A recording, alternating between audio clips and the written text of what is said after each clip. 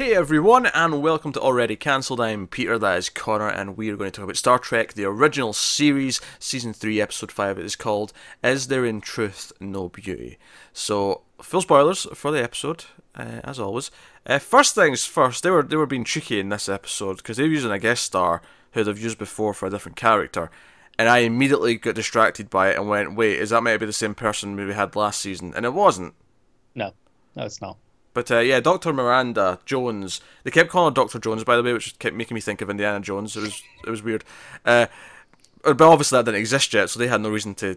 No reason to shy away from it. Yeah, but she's played by Deanna Muldaur, who was in season 2. She was in. She was, if you remember the episode where the three alien entities wanted to take over Kirk, Spock, and then. Yeah. The female crew member. The female crew member was also her. Yeah. That was that episode.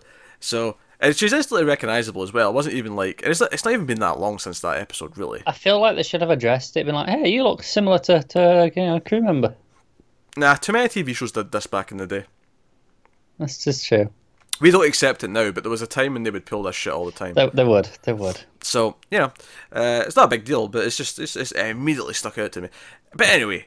The premise, just for the record, she also ends up in Next Generation as a different character as well. Oh, really? When she's older, yeah, she's the replacement Doctor for season 2, and then they realised that no one liked her character, and they brought back the original Doctor for season 3. Oh, I look forward to that. So I look forward to that. But anyway, so the premise of this episode is that we have this species, which for the first time in a while, maybe ever, we have an alien species that is not humanoid in some way. Definitely not ever. We've had a bunch. Well, it's been a while. It's been a while, definitely. It's usually definitely humanoid. It's usually humanoid aliens. It usually is, yeah. Yeah. I mean, it depends. I mean, are you counting like the like the gaseous thing that we had, that was keeping the other guy alive. Oh sure, yeah. I can like that. That's the first one. That Okay, springs to mind, but... There's a few, but I mean, it's usually humanoid because we always joke about how. Oh yeah, far more often than not. Yeah, but hey, so this was generally an interesting idea in terms of what this species was. So it basically is a species that, and obviously the name comes from kind of like what it's Medusa, right? So you got Medusa, and this race is called the Medusans, which are basically this species that are very intellectual. Like they're off the charts. They're arguably like the more intelligent race in the galaxy, but human beings, if they look at them, will go insane. Yeah. So hence Medusa. Hence Medusa. Very simple idea, and they're transporting this ambassador who's going elsewhere with this Dr. Miranda Jones.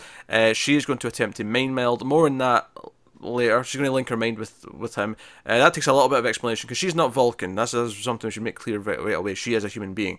Vulcans cannot stand looking at them either, but they can at least use a visor to kind of shield themselves, and they can withstand it with that. Humans can't withstand it even with a visor. The human being looks at it, doesn't matter what they're wearing in their eyes. Yeah, they're gone. They're gone. So yeah, it's funny actually because the premise kind of evolves so much throughout the episode that I feel like. I mean, that's where it starts. Is okay. There's a transport in that. I guess you'd say. So she has telepathic abilities, and she overhears telepathically that someone is planning on committing a murder, which is actually very similar to a very good episode of the hit television show Buffy the Vampire Slayer called Earshot. Yes, very good. But yeah, so she overhears someone's going to commit a murder. It turns out to be her sort of like scientist helper dude, Larry, who's come with them, who's in love with them. Who's an engineer for one of the original designers of the engine. Oh yeah, because Scotty's all starstruck. He's like, oh, it's a rare pleasure to meet someone who designed Enterprise. Like he's all excited. But he reveals he's in love with her. He's madly in love with her, and he's jealous that she's going to go off and just be with with Kolos, his name is, and he wants to try and kill Kolos, and then he sees him, goes insane, gets crazy, tries to like mess up the ship, which does he actually drives the ship so fast in just a direction that they end up completely on uncharted space with no idea which direction leads back the way. Yeah, And, they're legit outside their own galaxy. yeah, they're like there's no point of reference. They don't know how to get back. That's where they end up, and then it becomes about Spock mind melding and linking with Kolos so that he can share his knowledge because they've got better navigational skills so that they can fix the problem. And then it becomes can we save Spock's life, because Spock ends up seeing the Kolos when he goes back. So the plot kind of evolves through a bunch of stages throughout the episode. So did you enjoy it? Did you enjoy Is there in truth no beauty? This one's not bad. Yeah, there's things I dislike, but it's overall pretty good. I think it's pretty good as well. I do think I have some criticisms. I think there's a couple of really cringeworthy scenes when it comes to the dialogue. After they first come on the ship, Kolos is just in he's in a box, protective box in quarters, so he's not there. But there's like a dinner scene where they've got Miranda, and I don't know why, but for some reason, this is like probably the most sexist scene that Star Trek's ever had. It's not good, is it? And it's not the only time in this episode either that it's like this. It's not. It's weird. And it's funny because it was making me think as I was watching. Given all the messaging of Star Trek, it's a bit of a sausage fest. Now I get that. It's just when it was made, that was basically probably all the world. That was it. Yeah. They were answering to a network. There was. I don't want to quite say there was rules. There was unspoken rules of what you were supposed to be allowed to do and not. But it was making me think of, it's a little bit of a sausage fest. It's not really, you've got Uhura, but she's like not necessarily one of the main characters. Obviously, this is something that, say what you want about Discovery, nice diverse cast of all absolutely. Types. It's undeniable. Right, but during this scene, at one point Kirk's making a toast, and he actually says out loud, "To the most beautiful woman who's ever stepped onto the Enterprise," and I'm like, what? When did we get to that? Like, why are you saying that to her? Yeah, and there's later on where like the messaging's kind of all over the place. He's saying to us like, "But look, I know you like talking to this Collis dude, but someday you're gonna want someone who looks like you." Yeah, you want someone attractive, because he even admits in that dinner scene, "Oh yeah, maybe one of our last prejudices is that we're attracted to beauty and we are repelled by ugliness." And I'm like, okay, that's an interesting idea to play with. Me, that when he's saying, "Oh, you want someone who looks just like you," like it almost felt a bit racist. I don't know. I don't know if I'm reading into it, but just the way he's saying it, I'm like, cause I can see where you're coming from. That never jumped to my mind because I just thought he meant human, but no, but that's the thing. I'm so used to other species filling in for other races as the analogy. That's true. That's absolutely true. Sci-fi as a whole, that it's always on my mind when something like that's said. I don't think that was the intent. Certainly. I don't think it was, but it kind of came off like that to me.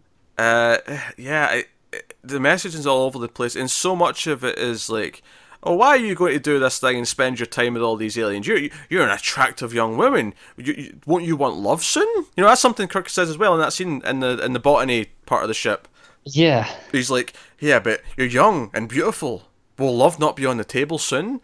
And I know he's always kind of flirty, and it's always this thing where he's trying to seduce people. And I did like this kind of twist here that he's trying to seduce her, and she doesn't give a shit because she's blind. That's like a twist later on in the episode.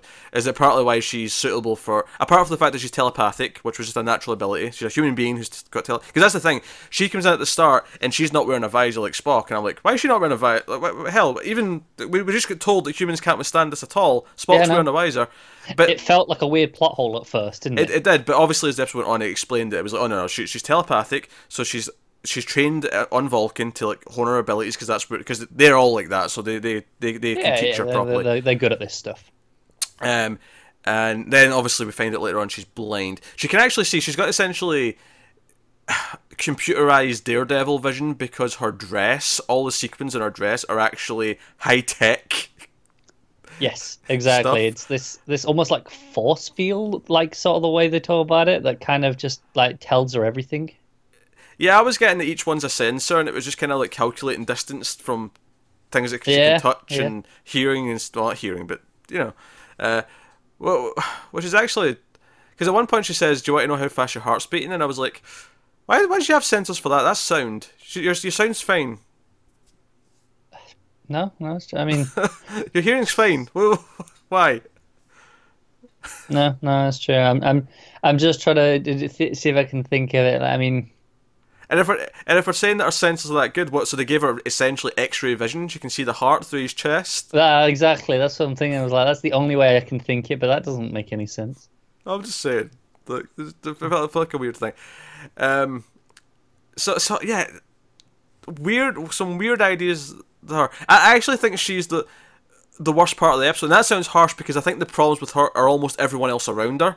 In It's the way everyone reacts to her and talks about her Yeah. and talks to her Yeah, that is the problem. so she's the epicenter of everything that's wrong in the episode, but it's not her herself that's the problem. It's everyone else in the dialogue they're given in response to her that feels really weird, dated. But it's not even just that it's dated; it feels inconsistent with the way these characters normally act with other people. You know, past guest stars. You know, even in the past when Kurt's gotten flirty, he's not just stood out like. Literally in the first scene he has with her, he's like, the most beautiful woman to ever be in the Enterprise, and you know, McCoy's sitting there going, yes, yes, and she leaves the scene and he's like, oh, she has a way, doesn't she? And Kirk's like, yeah, she's quite a woman, McCoy. They're sitting talking about how hot she is, and I'm like, this is weird, why are we doing this? Yeah, it goes full boys club, doesn't it? It does, it's bizarre.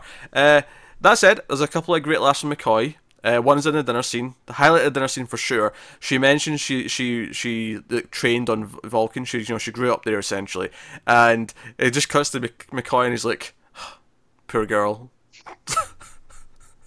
It's the way he's so serious as he says it. That said, the funniest line by far is so Crazy Man, after he's looked at the Medusa thing, he like we get this like weird like POV camera thing with these extreme angles to sort of like show how like crazy they are because it's like sort of emulating their wacky vision. And he's like fighting Scotty and he's like driving the ship and they've got out to like unknown space outside the galaxy. All right, the only way we can solve this is to possibly mind meld Spock and Kolos. So they've got a little like parting in the bridge now where the box is around the corner. Spock melds, he comes back out, and it's like he's both Spock and this Kolos, so there's more emotion than normal, but he's still got Spock's knowledge and memories and everything. I know right? I know exactly which joke you're going with. And Spock, he quotes something. He quotes I think it's Hemingway or something like that. And McCoy goes, "That's not Spock," and he sort of turns to Kirk, "That's not Spock," and then he's like, "I think you'll find I am," or whatever he says. But he says something else. He says so really dead, cold, logical. Yeah, and then he turns around the exact same room with a smelling and goes, "Now that's Spock!" And immediately, it was the way it played. Do you know what it was? It was the rhythm of it that made it funny because it was like, "That's not Spock," blah blah blah blah. That's Spock. Like. No, it really worked. It was a great moment. It was really funny. I think a lot of it is down to the cast here. I think that's what really made it funny was the timing. That they know what they're doing at this point. Yeah, but the reason why, as much as it sounds like we've kind of nitpicked a lot of the episode, like the reason why I like it a lot is because I think the crisis they get into is actually really interesting. Mm. I think the idea of going mad when you see this thing, really interesting. I think Spock melding with it, like all these things are really cool ideas, and they're mostly pretty fun to watch.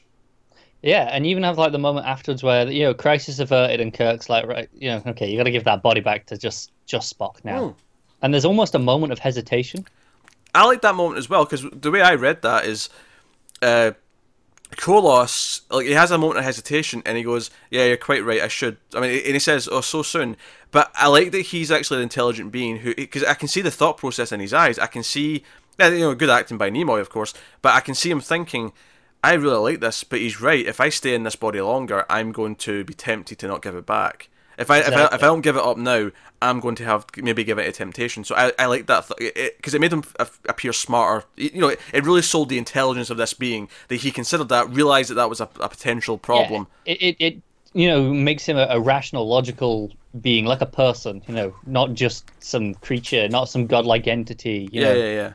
It was just another species that has never communicated with us in this way before. Well, yeah, which by the way, I love so much that it didn't turn out to be evil or didn't turn out to have a motive or. No, it was genuinely this ambassador. He was like, "Hey, I'm going to help because, hey, I don't want to be out here either." Yeah, going back to problems though, just so we kind of glossed over, the other dude's in love with her. Anyway, because at first, like, see when she's at the dinner table and she just hears, oh, someone close by wants to commit a murder. I was like, oh, that's an interesting plot for an episode. And they're going to try and murder the ambassador, and it's going to be about protecting him. Like, I'm like, I was going, how do you murder that thing? Yeah, and I thought, oh, that's a good premise for an episode. I'm down with that. And obviously, it kept changing, and luckily, it kept changing into things that were also cool. So I wasn't really complaining. It had a really good flow to it, yeah. Yeah, but the scene where like he comes to her place, like, oh, I thought that dinner would never end, and she's like, no, I quite enjoyed it. And then he confesses his love. He's like, I'll get down on one knee, get down on two knees. I love you. You shouldn't be with that thing. You should be with me. Can he ever give you this? And he kisses her, and you know, like this was another scene I thought was really cringeworthy. I agree. I think largely because before this scene, he seemed like a perfectly reasonable person, and then all of a sudden, he was just off the charts, like, you know, raving. Yeah, and then it's like, you're the one who's going to be a murderer. Yeah. And I thought, okay, all right, so that's not going to be a mystery anymore. I mean, even though it kind of makes sense, he's the only other character it probably could be, unless we're going to implicate, like, some red shirt. Which I thought was another fair option that it could have gone, because, you know, maybe it was going to swerve me and it wasn't going to be, you know, they weren't going to try and murder the Kolos. It was just, she picked up on a thought about murder, who happened to be on the ship, you know, because it could have been anyone. Yeah, and again, idea to idea, really interesting stuff. Some really good moments with Spock, McCoy. It's just a damn shame the weird gender politics stuff that's in play in this episode. It's bizarre. Yeah, it really is. Like I said, there's just moments where I'm like, this is just weird and wrong. But the actual episode as a whole is pretty solid. Yeah. Because it almost, I mean, it's like a smidge away from just saying, oh, you're a woman, you should be getting married and having kids. Why do you want a career? It's like a smidge away from that. It's not quite there, but it's so close. Yeah, very strange. And obviously, the fact that she's blind, it's like, okay, that's the... Because normally that's like maybe the person that would be, oh, that's the secret weapon against a Medusa. Because Medusa's normally evil, of course, and, you know, when you're doing classic stories about it. But here, this is like, no, this is why she can bond with the Medusa, because she doesn't have that threat of going mad because she can't look at it. Yeah. That gives her almost a tactical advantage. Well, the tactical is the wrong word, because it's more, because obviously the moral here is that there's more to life and beauty. There's more to love. There's more to connections. There's more to bond. Because that's the other thing that I really like about this episode, is that it kind of promotes the idea that working together is the way forward. Because the whole thing is like Kolos and Spock coming together to solve this problem is, you know, it is literally two beings coming together to, like, you know, so it's obviously the morals quite clearly, you know, work together, don't, you know, fight, you know, we can come together. So the little caught hiccup there, but no, I really like that. Again, that's kind of the forward thinking Star Trek, the Federation, the future. Like, you know, this is how we make things better, as by coming together, working together, you know, combining our strengths, and going forward like that. Definitely. It's just a shame it murkies it up at times. Like, because it gets there by the end. You know, you like they recognize why she is interested in Kolos now. You know, they kind of get the relationship a bit more because they've spoken to him themselves. But because they were so strongly against it, I think it feels a bit weird. Yeah, I don't think it murkies what I was talking about there with the coming together. No. It murkies the whole idea of like it's just the physical appearance not being important. Right.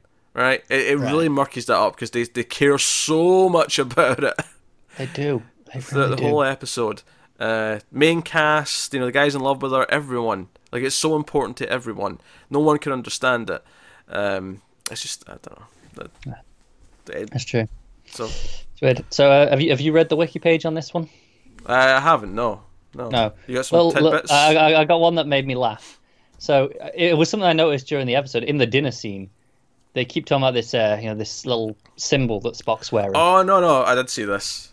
I did see this. This cracked me up because Roddenberry had a mail order thing for props where sell the replicas of it, and he had this. He was like, "Oh, I want to sell this." So that's going in the episode, so I can and being talked about, so that people will want to buy it. And Leonard Nimoy actually objected to this, and Shatner and others apparently, and the version we got is the symbol being used in a less prominent way. This is the toned down version. I'm like, wow, okay. Because when I was watching, I was like, they're really going on about this like badge. Yeah, Roddenberry obviously had some forward-thinking ideas, but he still, still had He's a to shill. Yeah, still had to shill his product, get some money, because he probably knew the show was on its way out. He's like, okay, I need to set up some props so I can keep selling these for you. Oh, damn right. He knew exactly what was happening. He was like, right, okay, come on. Actually, interesting. Let's get this going. Here's an interesting thing. Actually, I was thinking. I feel like there's a scene in this episode. I think it's when Crazy Dude's running down the corridor in the Enterprise. I never actually realized how long that set was. No, that's a fair point. Because you actually watch him run down quite a bit of it. So you know it's not like a... Because sometimes with these things they'll have like a mirror Just or something. hide the angles, yeah. Or they'll have a mirror to extend it beyond kind of what it actually is. But no, this actually went right round in a nice big semicircle. It was really... I mean, I'm assuming it's always been that big. We've just always just seen parts of Glimpses of it. Yeah. No, I thought the same in the engine room. You know, where Scott is there with him, and it's as Kirk sends out the message going, "Oh, we got to escape prisoner. He's not to be trusted. He's dangerous." And this is where we get their little confrontation, their tussle, and the camera angles are all kind of all over the place. It shows much more of the room than I normally see. No, that's fair. That's fair. So. But yeah. So no, I mean, I would err on this is pretty good. It just has some problematic elements that you kind of have to disclaimer before you do, watch but it. it's mostly enjoyable if you can get past that. All the sci-fi is great. It's just the romance drama of it, I guess. Yeah, just the oddly extremely sexist element of it. Yeah. You know, because it almost feels like like it's not a million miles away from a stupid comedy like Shallow Hal or something like that, where it's about, oh, how could the girl be interested in the ugly fat guy? Like, it's not a million miles away from something like that. The way they're treating her, like, oh, you're with that ugly guy? No, come on, be with a hunk. Like you're attractive enough to be with an attractive man. Why with that schlub for? It is a bit, isn't it? Yeah. And as a pair of schlubs, I I think we protest against that messaging. Thank you very much. Speak for yourself. Oh god, who are you comparing yourself to here? I am saying nothing. You look like the physical embodiment of a character from Sesame Street, so don't you even start. No, like I said, speak for yourself. I will speak shit about myself all day, but speak for yourself. Oh dear. Anyway, I guess that's episode. What were we on? 5? That's Star Trek. I think so. That sounds about right. So yeah, as always, let us know what you thought of the episode in the comments. Like, subscribe, all the usual stuff. Get us on the Twitters at mail_fuzz for channel updates. If you want to support the channel, over at patreon.com/mailfuzztv. You can do that over there. There's a link in the description. But otherwise, that's it. So thank you once again for watching or listening. We always appreciate it. Keep watching TV. We'll see you next time.